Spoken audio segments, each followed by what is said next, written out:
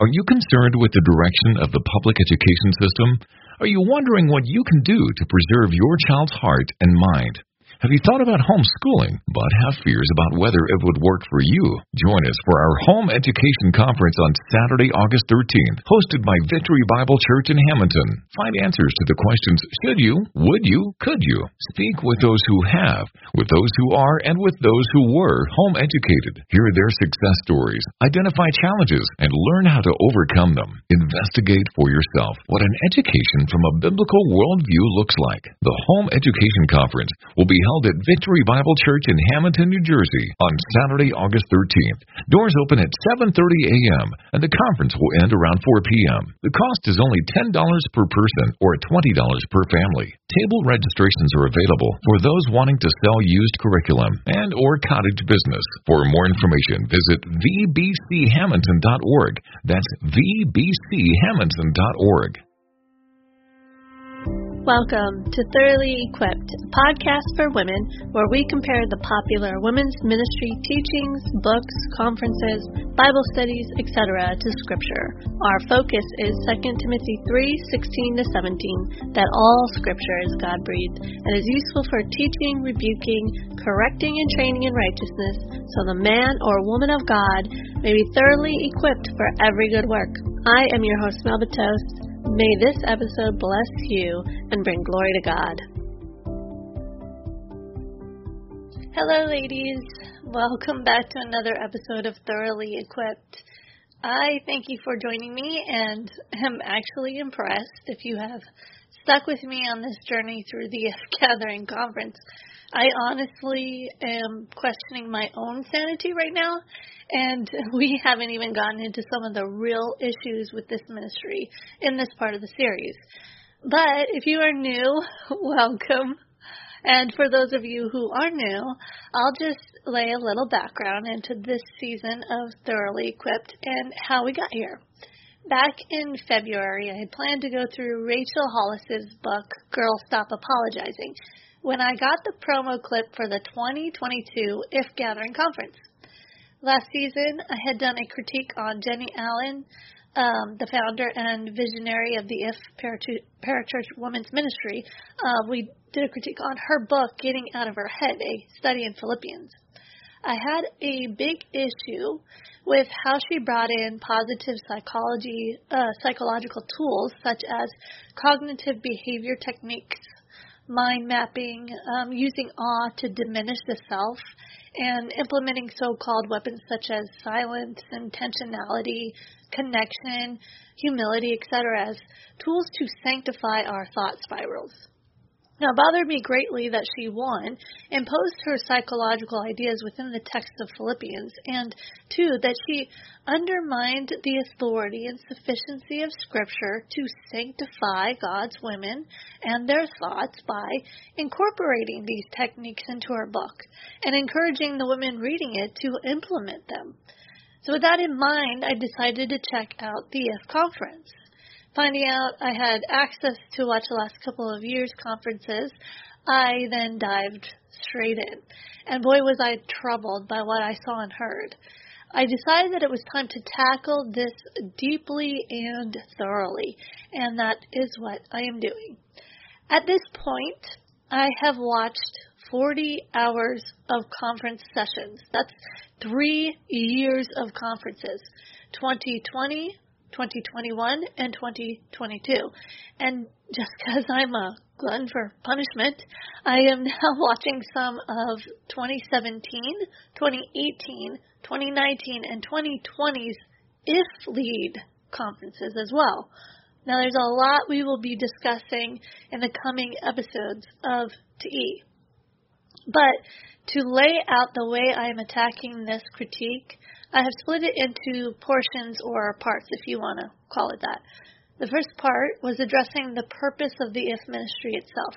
The second part, I addressed the speakers that are popular and repeatedly teach at this conference.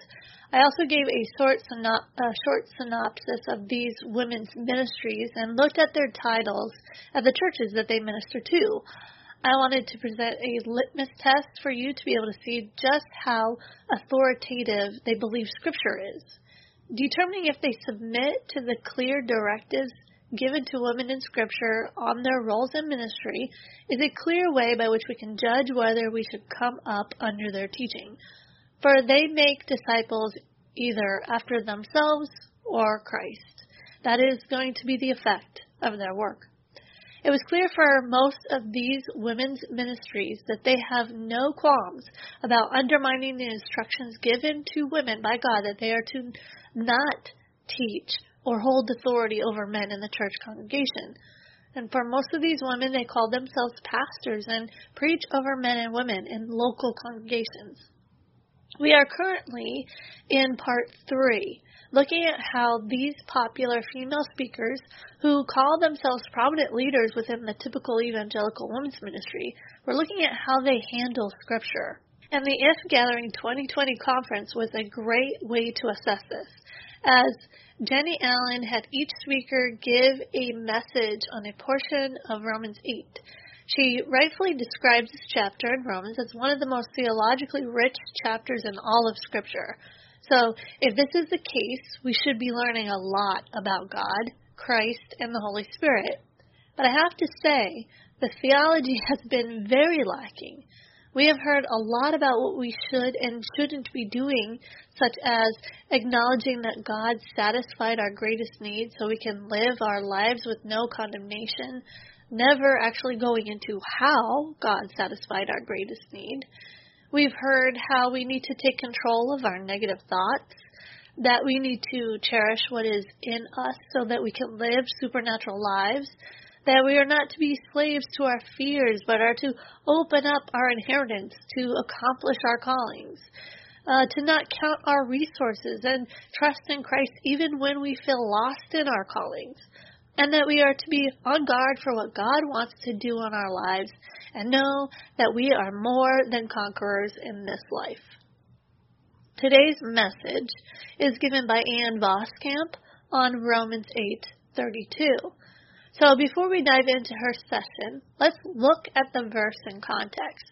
And we're going to go way back to the end of Romans 7 and the beginning of Romans 8 to really get the context of this verse. Paul has just explained how no man is righteous before God, that all have sinned and are destined for God's wrath. And then he looks inward at his own life, seeing the war that rages between his flesh and his spirit, and acknowledges that he does not have the ability within his flesh to obey the law of God like he desires to. After identifying the sin that is within him, he states this: "Wretched man that I am, who will deliver me from this body of death? Thanks be to God through Jesus Christ our Lord. So then I myself serve the law of God with my mind, but with my flesh I serve the law of sin. There is, therefore, now no condemnation for those who are in Christ Jesus. For the law of the Spirit of life has set you free in Christ Jesus from the law of sin and death. For God has done what the law weakened by the flesh could not do, by sending his own Son in the likeness of sinful flesh, and for sin he condemned sin in the flesh, in order that the righteous requirement of the law might be fulfilled in us who walk not according to the flesh, but according to the Spirit. For those who live according to the flesh set their minds on the things of the flesh. For those who live according to the Spirit set their minds on the things of the Spirit. For to set the mind on the flesh is death, but to set the mind on the Spirit is life and peace. For the mind that is set on the flesh is hostile to God, for it does not submit to God's law. Indeed, it cannot. Those who are in the flesh cannot please God. You, however, are not in the flesh, but in the Spirit, if in fact the Spirit of God dwells in you. Anyone who does not have the Spirit of Christ does not belong to him. But if Christ is in you, although the body is dead because of sin, the Spirit is life because of righteousness. If the Spirit of him who raised Jesus from the dead dwells in you, he who raised Christ Jesus from the dead will also give life to your mortal bodies through his Spirit who dwells in you. So then, brothers, we are debtors, not to the flesh, to live according to the flesh. For if you live according to the flesh, you will die. But if by the Spirit you put to death the deeds of the body, you will live. For all who are led by the Spirit of God are sons of God. For you did not receive the spirit of slavery to fall back into fear, but you have received the Spirit of adoption as sons, by whom we cry, Abba, Father. The Spirit himself bears witness with our spirit that we are children of God, and if children, then heirs, heirs of God and fellow heirs with Christ, provided we suffer with him in order that we may also be glorified with him. For I consider that the sufferings of this present time are not worth comparing with the glory that is to be revealed to us. For the creation waits with eager longing for the revealing of the sons of God. For the creation was subjected to futility, not willingly, but because of him who subjected it, in hope that the creation itself would be set free from its bondage to corruption and obtain the freedom of the glory of the children of God. For we know that the whole creation has been groaning together in the pains of childbirth until now. And not only the creation, but we ourselves, who have the first fruits of the Spirit, groan inwardly as we wait eagerly for adoption as sons, the redemption of our bodies. For in this hope we were saved. Now hope that is seen is not hope, for who hopes for what he sees? But if we hope for what we do not see, we wait for it with patience. Likewise, the Spirit helps us in our weakness.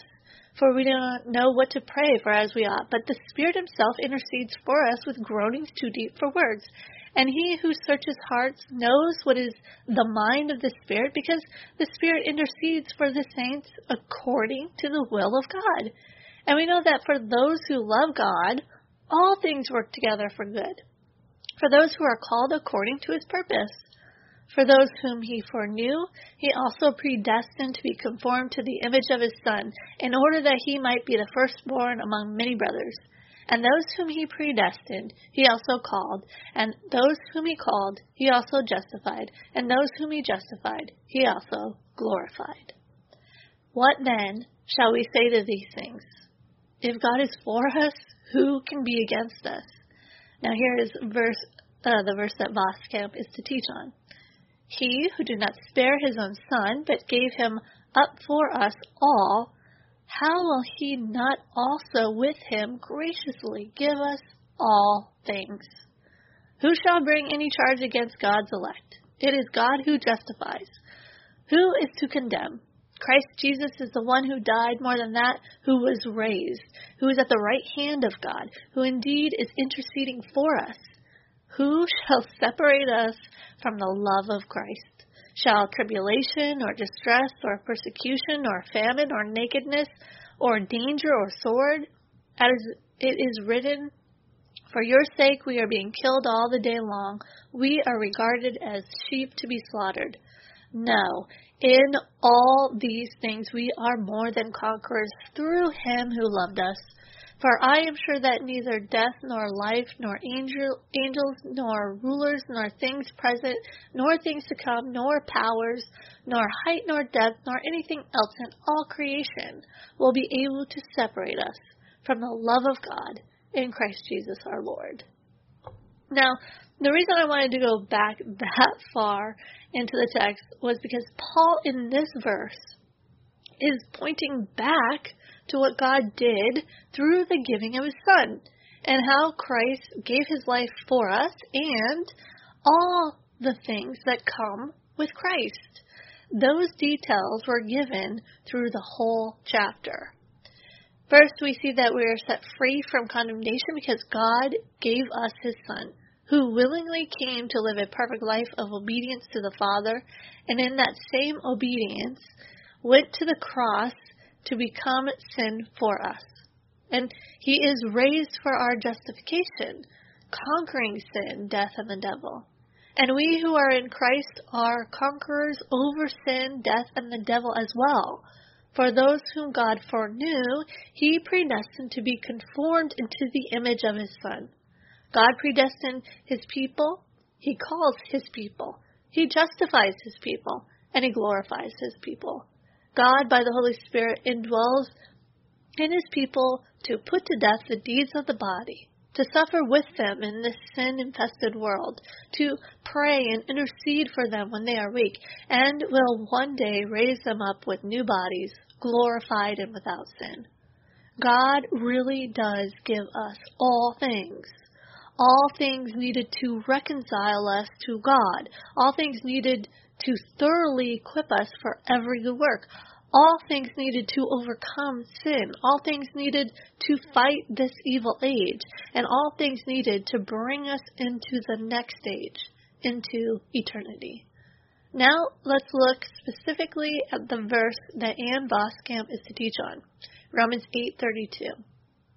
He who did not spare his own son, but gave him up for us all, how will he not also with him graciously give us all things? This is a wonderful verse. There is so much Miss Voskamp can dive into from this verse. First, she could talk about how God did not spare His own Son. She could talk about the sending of His Son, the plan from eternity past to give His Son, 1 Peter 1:20. For there is one God, and there is one mediator between God and men, the man Christ Jesus, who gave Himself as a ransom for all, the testimony that was given at the right time, 1 Timothy 2:6. She could talk about God's giving of the Son, why Christ was given, and what for. That He had no form or majesty that we should look at Him, and no beauty that we should desire Him. He was despised and rejected by men, a man of sorrows and acquainted with grief. And as one from whom men hide their faces, He was despised, and we esteemed Him not. Surely He has borne our griefs and carried our sorrows. Yet we esteem Him stricken, smitten by God, and afflicted. But He was pierced for our transgressions. He was crushed for our iniquities. Upon Him was the chastisement that brought us peace, and with His wounds we are healed. All we, like sheep, have gone astray. We have turned everyone to his own way, and the Lord has laid on Him the iniquity of us all. He was oppressed, and He was afflicted, yet He opened not His mouth. Like a lamb that is led to the slaughter, and like a sheep that before its shearers is silent, so He opened not His mouth. By oppression and judgment He was taken away. And as for His generation, who considered that He was cut off out of the land of the living, stricken for the transgression of my people? And they made His grave with the wicked and with a rich man in his death, although he had done no violence, and there was no deceit in his mouth. Yet it was the will of the Lord to crush him. He had put him to grief. When his soul makes an offering for guilt, he shall see his offspring. He shall prolong his days. The will of the Lord shall prosper in his hand.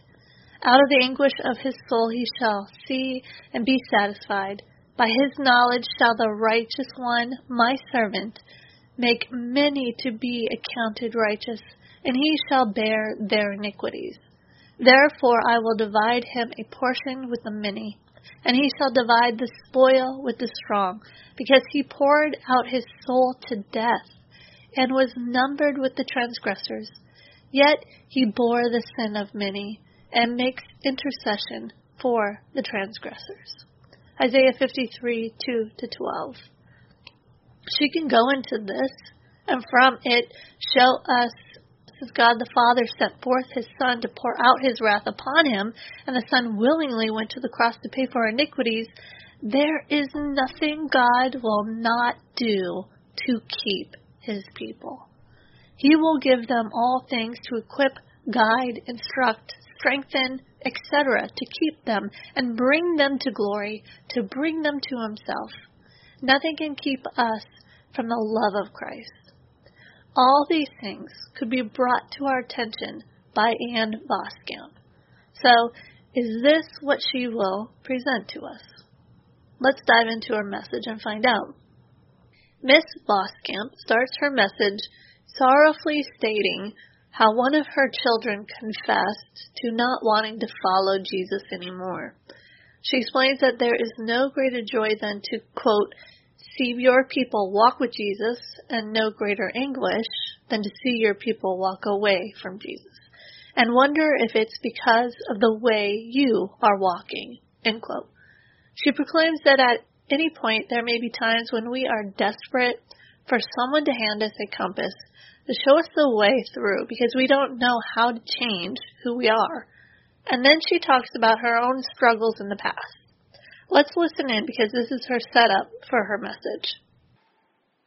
I'm telling you, you can be halfway through your life or at about any point in your life, and you can be desperate for someone to hand you a compass and show you the way through because you don't know how to change the way that you are.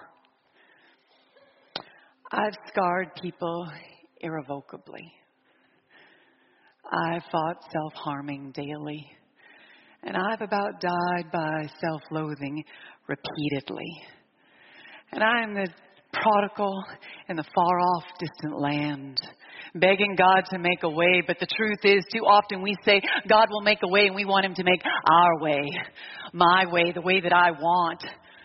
Augustine of Hippo coined the term in Latin, and I'm going to butcher it because I'm a farm girl who taught her kids Latin. But anyway, incurvatus inse, it means we're inward turned, curved towards ourselves. And that's what I've had, incurvatus. My road has been turned and curved towards the marriage I wanted, the kids that I wanted, the story and the way that I wanted. And when your road is turned towards you, you never arrive where you want. Turn inward and you will end up wayward. Okay, she's right here that this is what our sinful nature does. This is the curse. We who were born from Adam, this is what we deal with. Always looking inward, always loving ourselves, naturally born to desire our own will and not God's. This is not just her sin, but the sin nature that we all have. And is she going to state this? Is she going to call out how the believers are to wrestle with this sin and how the unbelievers are to repent of this sin? Let's keep listening. Turn inward and nothing turns out the way you hoped. I'm the pig farmer's daughter who found herself in a far-off, distant place in her head, in very real mire and muck, slopping more than a few metaphorical hogs, maybe a few real ones. The wayward girl who thought she could somehow work her way out of the pit, who thought she could pay a pound of flesh for the tons of things she got wrong, who thought she could grab a compass and head back to her Abba Father and tell him maybe what you've told him. I'll hustle and you help. Hustle can make you the hero in the story and make God a footnote in the story. We are made to bend the knee and anoint his feet and give him all the glory. Amen? All right, so the first thing she states there is that when we turn inward, then nothing turns out the way we hope. Well, basically, she's stating that the problem of this sinful nature is that it keeps things from turning out the way we hope. Not that it's an affront to a holy God. Not that the result of this sin nature to turn inward is death and eternal torment in hell. But it is merely a disruption of our hopes. But what if our hopes were turned inward too? What if the things we hope for are selfish and self-centered, for our comfort and done in love of our sinful desires? Now, she relays how we in our sinful nature have a tendency to turn to the law to save us, as she says, quote, I'll hustle if you, that being God, help. And it does tend to make one a hero in their story, thinking that one is made right with God by obeying the law, if this is what she means by hustle, will either bring one into despair if they understand the law rightly, or pride, because they actually think they keep it, like the rich young ruler proclaimed in Matthew 19:16-22. But is the hustle that she's talking about here in regards to obedience to the law, or is it hustling for something else? Hustling to accomplish our hopes, perhaps? You know, sometimes it's like someone who likes the status of their job, but doesn't like the company of their boss. We can enjoy the glory of working for God but not enjoy getting away alone with God. You may want to do more for God, learn for God, hustle for God, but no matter what sexy any self-help guru is selling, the widely radical truth is dead people can't find their way. Lost sheep never find their way back to the fold. Lost coin never finds its way back to the purse. Lost and wayward can only find the way when we accept being found by the one who is the way. And when I came to the end of myself, found out that all of my roads were dead ends. And I thought about death by self.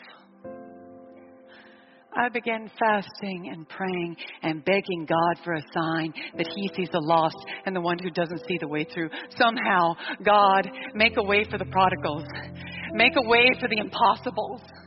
Okay. Some of you may be scratching your heads here because, I know I was. And it took me a bit to figure out what she was talking about. She's very flowery with her words, using parables as metaphors and phrases that are quite confusing in meaning.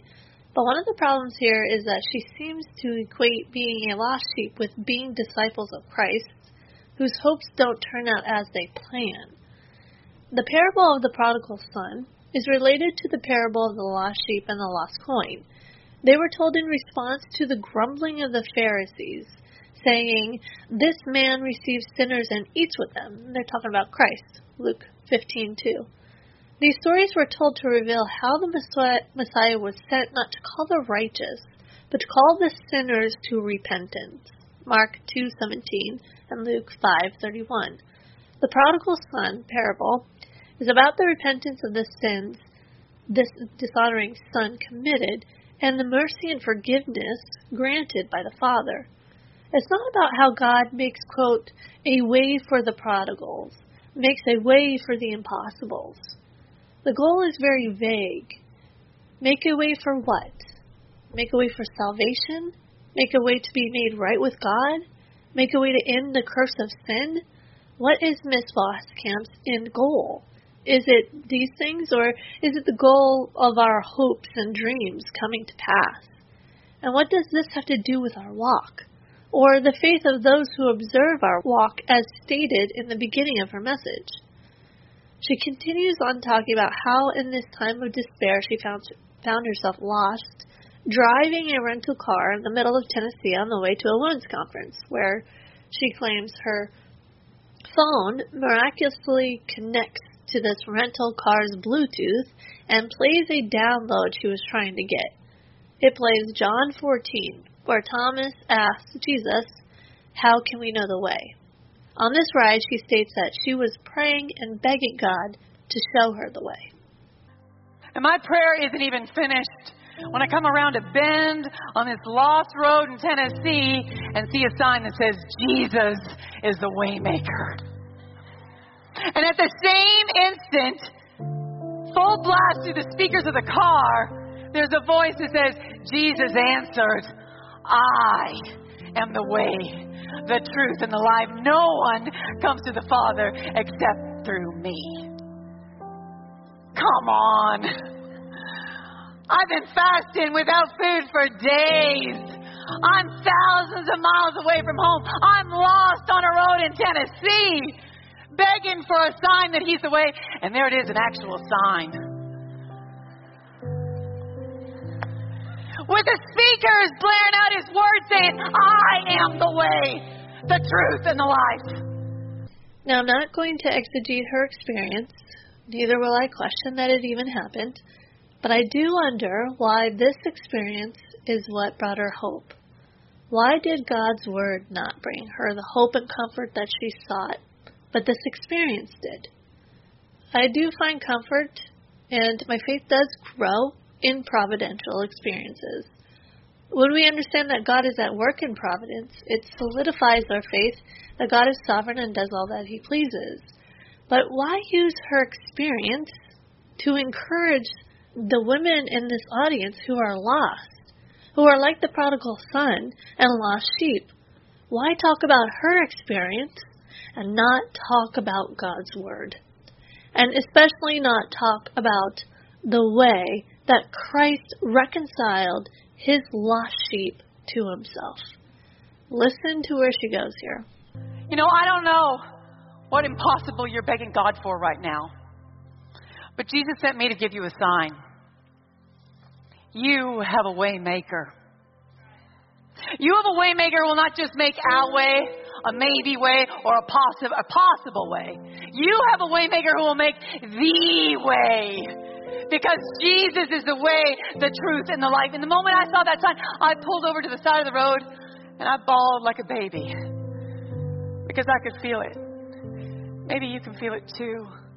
Your Father kissing you with grace in all your wounded places. Your waymaker who is the Father who's always out on the porch, neck craning, looking down the road for his wayward prodigals. The prodigal Father, lavish and wasteful in his love. Okay, there's a lot going on here. Let's tackle this one at a time. Let's look at her statement here. What impossible are you begging God for right now? Now, this statement is left open to way too much personal interpretation. One woman can interpret her impossible to be some worldly thing, a job, her weight, her family issues, some type of political issue she wants to see fixed. I mean, this could be all sorts of things to women. The issue, though, is what did Thomas mean by the way?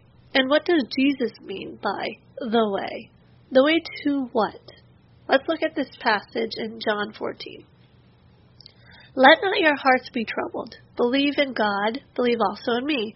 In my Father's house are many rooms. If it were not so, would I have told you that I go to prepare a place for you? And if I go and prepare a place for you, I will come again and will take you to myself, that where I am you may be also. And you know the way to where I am going.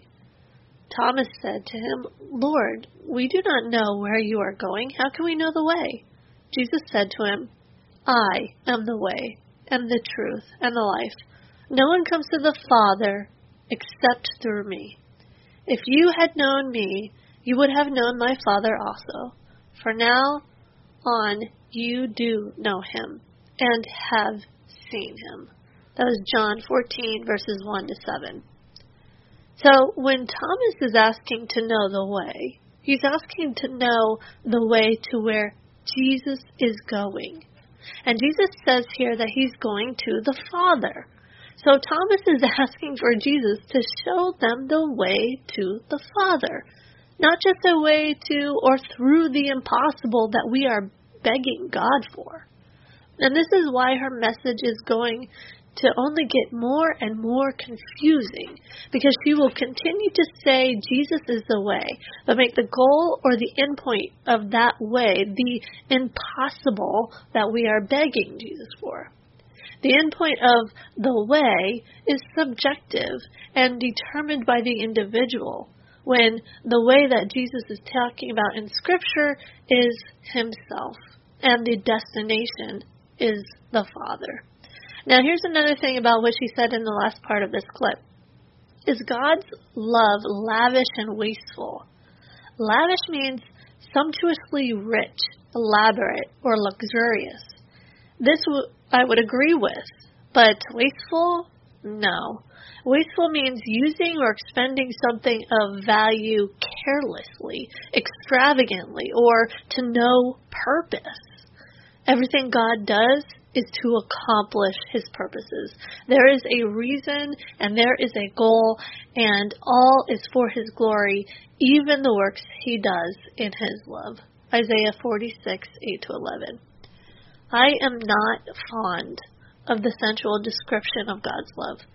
Now from here she gets even more flowery in her words, describing the father in the parable as defying the patriarchy at the time by running to the prodigal, and in doing so casting shame upon himself. She describes herself as the prodigal, coming back to the game plan to work it all out. I've been that prodigal.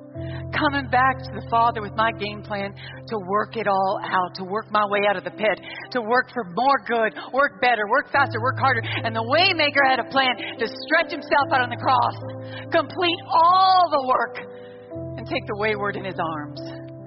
You may struggle with self-loathing and self-turning and self-focus, but you have a way-making God who runs after you like a mother, not to rain down wrath on you, but to shower you with kisses.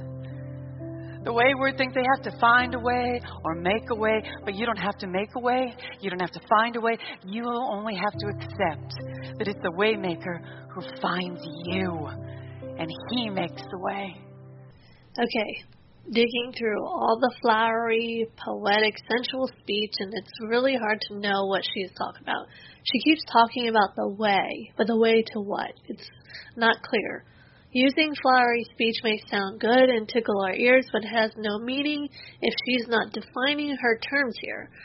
For some, the way could mean that the Father makes a way through our troubles and pains. And that sounds a lot like what she's trying to say here. And I would agree with her, in a way, if that is what she means. But what is the connection in what she is teaching to what Paul is teaching in Romans 8:32? Is the way she talks about here the way to the Father? She mentions the Waymaker as having a plan to stretch out his hands on the cross, complete all the work, and come after you like a mother who will shower you with kisses. Now, there is strange new talk coming into the church that we need to be on guard and looking out for. I'm not saying she's speaking in this way, but it's a very fine line to walk here. There is this talk about exposing the church to a feminine expression of God, and this is what Miss Voskamp has done here, either in ignorance or on purpose. This new talk wants to press on the point that God is neither male nor female and pose a sort of gender fluidity within the text, meaning they take license with it to change the metaphors God uses for himself as Father and change it to Mother in hopes to bring in a more egalitarian view of the Trinity and his Word. Anne Voskamp has right here changed the gender description of the Father in the parable to being, quote, like a mother running to her prodigals to lavish them with kisses. This is a problem. Though God is spirit and has not a body like humans, Jesus does. Jesus took on flesh, human flesh, and more specifically, he took on male flesh. Jesus describes God as a father, as one with all authority, and the patriarch, the head of all creation.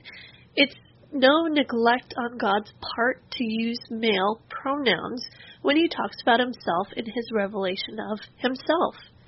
Each person in the Trinity is described with male pronouns when referring to himself.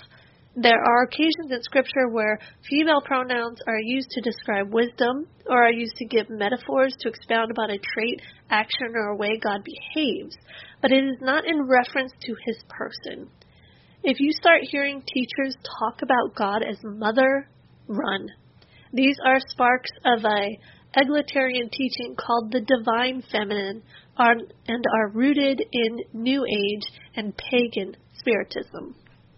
While Miss Voskamp has not outrightly changed the parable by using the words like a mother to describe the way God comes to us, why did she even change it at all? Why not continue with the parable and describe God as Jesus gives us in his story, a father who runs to us to restore the prodigal to the family? Why change the gender? This causes me to be very suspicious. She continues by saying that this is what repentance is, accepting that we are accepted and found. That's what repentance, that's what soul growth, that's what finding the way looks like every single day. Accept that you are accepted and found. Why is that so hard? To accept being accepted and found as his beloved, found in the Waymaker's arms. Our greatest act is the act of surrender. Your life is as great as you greatly surrender to a great God. much suffering ends where surrendering begins. The wayward turn inward. Turn and accept being found is the only way to be a wayfinder. Turn and fall madly in love with the waymaker who turns everything around.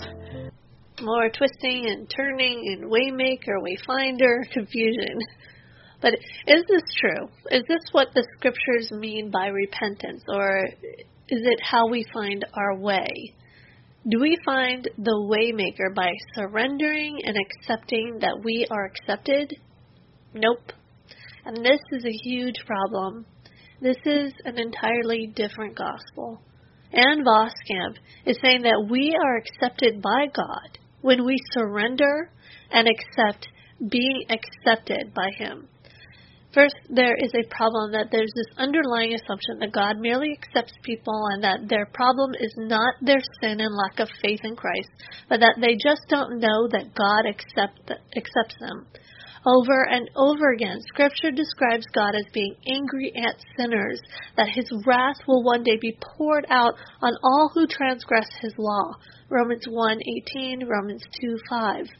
More specifically, God's wrath will be poured out on those who do not believe in His Son, John 3:36. Those who do not accept Jesus as the Son of God and His death and resurrection. God, in His love and justice, cannot merely accept a sinner. Justice must be given, and that is where repentance comes in. Repentance is acknowledging that God, by His righteous law, has told us what righteousness looks like. By this holy law, we are exposed to our sin, Romans 3:20 and 7:7, and rightly understand that those who do not keep the law will be held accountable on the day of judgment, Romans 2:1-29, James 2:10, Galatians 3:10. Repentance is confessing our sins, acknowledging that we are deserving of God's righteous wrath, and in this knowledge, crying out for mercy. If we confess our sins, He is faithful and just to forgive our sins and to cleanse us from all unrighteousness. 1 John 1:9. Jesus did not call people to accept that they are accepted. He came to call sinners to repentance. Luke 5:32. Jesus is the way to God. He is the way because for those who repent of their sin and trust in Christ's work, their sins are placed on Him, and He bore the wrath of God. For our sake, He made Christ to be sin who knew no sin, so that in Him we might become the righteousness of God. 2 Corinthians 5:21. Our greatest act is not the act of surrender. Our greatest act is faith. And without faith, it is impossible to please Him. For whoever would draw near to God must believe that He exists and that He rewards those who seek Him. Hebrews 11:6. God rewards those who seek Him. It doesn't say that God rewards those who accept being accepted by Him. No, but those who long for Him because He is the goal. Those who merely want to be accepted by Him without acknowledging their rebellion against Him don't actually want holiness and righteousness. Don't actually want God, because holiness and righteousness are His nature. And isn't that where Miss Voskamp is going with this? Describing being wayward, prodigal, sinful, and yet telling her audience that God accepts you and wants to lavish you with love and kisses like a mother. You just merely need to accept His love. She transitions to telling the audience that she has a compass that she keeps with her at her desk. On it is engraved, "Be strong and courageous, for the Lord is with you." And this word is for those listening. Even if things have not gone the way they've hoped, whether they have gone wayward or not, the Lord is with them. And the wayfinder rests in the love of the waymaker. She states that on the other side of the compass, the word God is where north would be, and tells the audience that God is our true north. that any other magnetic force placed near the compass will hinder it from pointing true north. In the same way, when we are distracted or putting hope in other things, our spirit or compass will not point the way. If the compass of your soul is too close to the noise, to the draw of busyness, to the magnetic pull of comparison and competition, you won't find the way, because your soul isn't drawn to the Waymaker the most. If you are turned toward the gram more than towards God, toward a hustling spirit more than the Holy Spirit, to arriving at some good place then more than you are willing to live in a good God, your compass will not take you where you want to end up. If you want God to make a way, give Him all of your ways. Because there is one way and only one way that Jesus will not make. The Waymaker who died for us, who was raised to life for us, is in the presence of God at this very moment, sticking up for us. Do you think anyone is going to be able to drive a wedge between us and Christ's love for us? There is no way. Amen. There is no way for anything to get between you and your Waymaker. There is no way the Waymaker will let the thing that went down that makes you want to throw up get in the way. Not the skeleton in your closet that makes you feel shame in the bones. Not the 1% that you want 100% of people never to know about. Not the doubts or the questions that no one knows that you ask. Not the prodigal in your heart and not the prodigal in your life. There is no way that any of that can get in the way of you being in His arms, fully known and fully claimed and fully safe. Did you notice what she did there? She gave warning that if we are letting certain things pull us like comparison and competition, then the compass of our souls will not help us find the way. She then turns around and says that nothing can separate us from the love of Christ. Well, except being pulled or guided by things such as comparison and competition, right? Or any other thing that would draw our heart away from true north. So, which is it? Does comparison and competition keep us from finding the way? Or does nothing separate us from the love of Christ? I tell you, she's so very confusing, these words that she's using. And so I don't know if she's misspoke or is twisting around words, but she says there is, quote, one way and only one way that God will not make, and then proceeds to talk about how nothing can separate us from God because Jesus is sticking up for us. There is, quote, no way that even that thing that went down that makes you want to throw up will not get in the way. And my brain is doing flip-flops, and I'm not sure if that is her intention or not, but it's so very confusing. Now, it's at this point that she quotes Romans 8:32. You know what proves this beyond a shadow of a doubt? He who did not spare His own Son, but gave Him up for us all, how will He not graciously give us all things? Romans 8:32.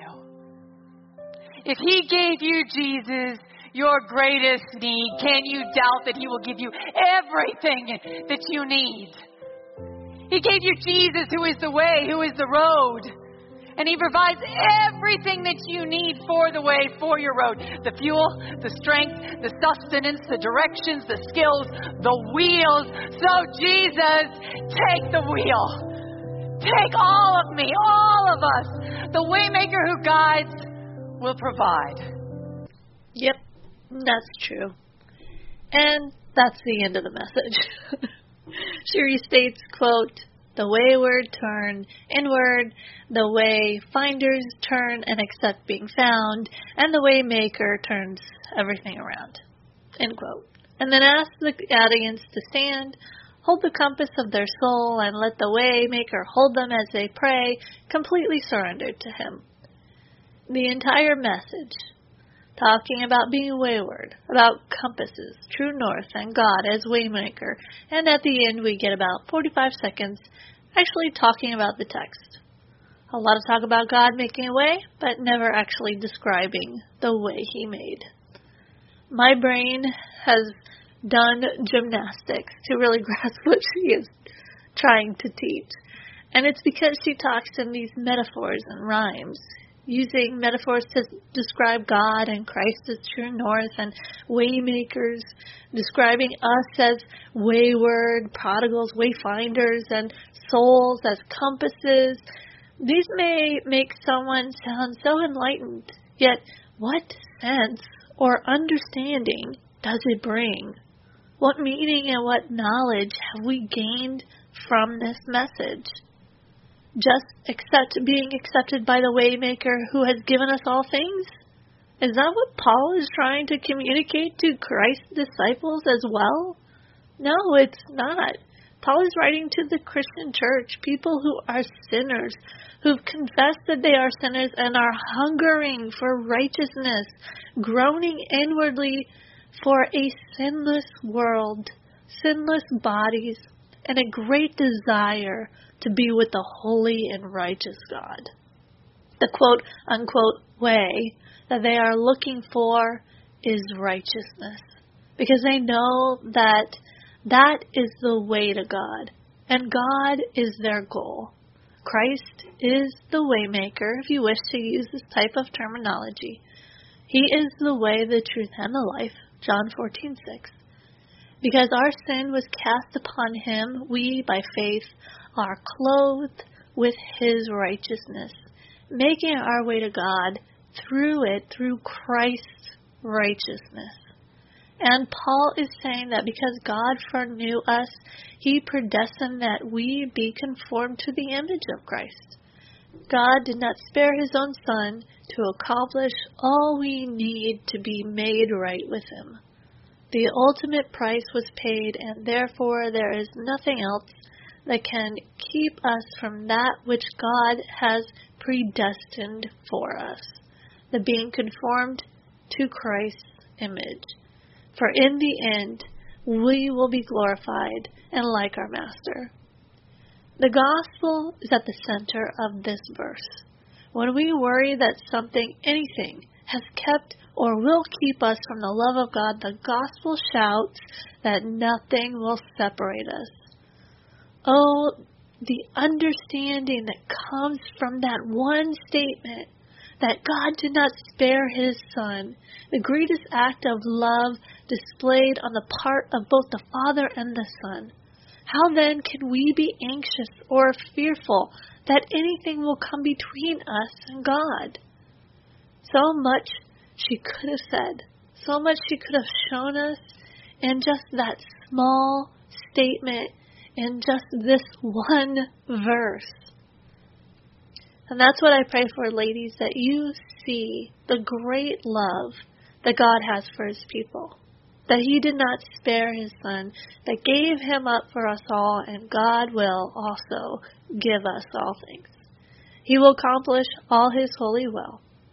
I pray that in this knowledge, your love will abound more and more. For this knowledge that God gave us his Son for us drives us to give back to him. It is faith in this that we love God and love neighbor, love our husbands and our children. For what can we not give that God has not already given to us? By his Son we have eternal life. I pray you rest in it. I pray you are in his word.